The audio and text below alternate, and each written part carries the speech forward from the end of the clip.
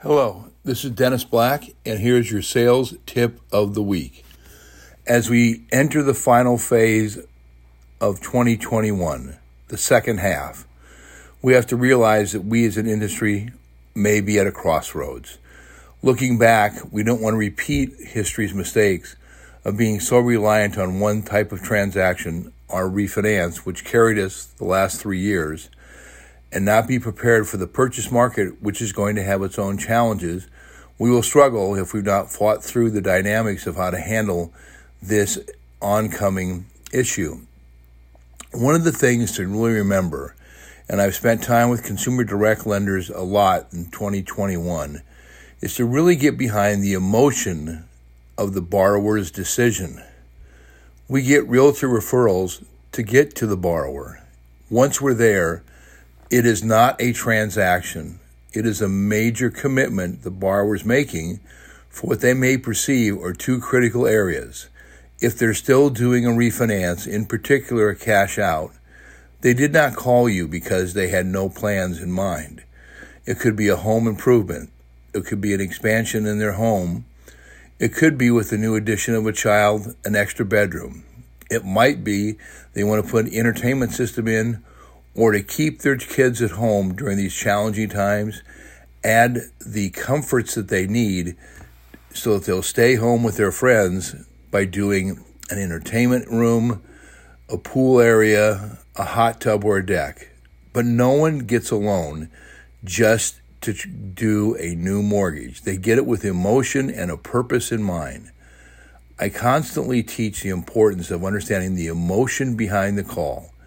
No one randomly calls a lender in a given day and just wants to know what the rates are. They have far better things to do than that.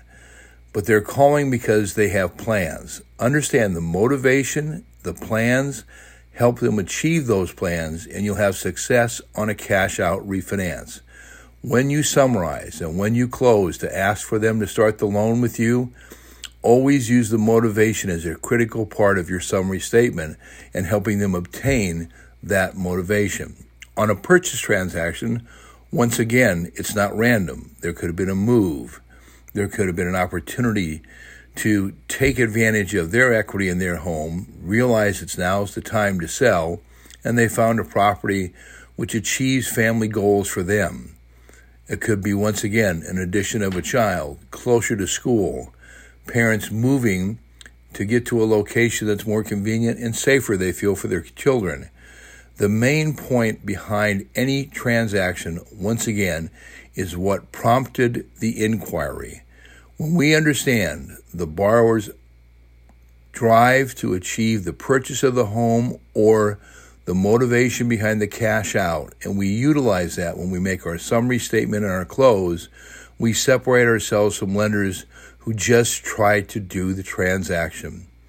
As a lender, if you just try to do the transaction, you are commoditizing the transaction.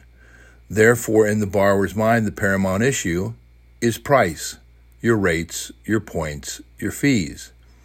When we get to the end of a call, if we tie the motivation and the stimulus behind the inquiry in our summary, and finish it off with those three most powerful words in sales after your summary. You're looking to achieve this. You're looking to accomplish this. This was your goal. We've met all your requirements. The next step is to go ahead and start the loan process. Wouldn't you agree? Remember, always in the second half of 2021, make it difficult for the client to say no. That's how you win a sales call. Not trying to get them to say yes, but making it difficult for them to say no because you understand them, their issues, their concerns, their motivation, and what prompted the call.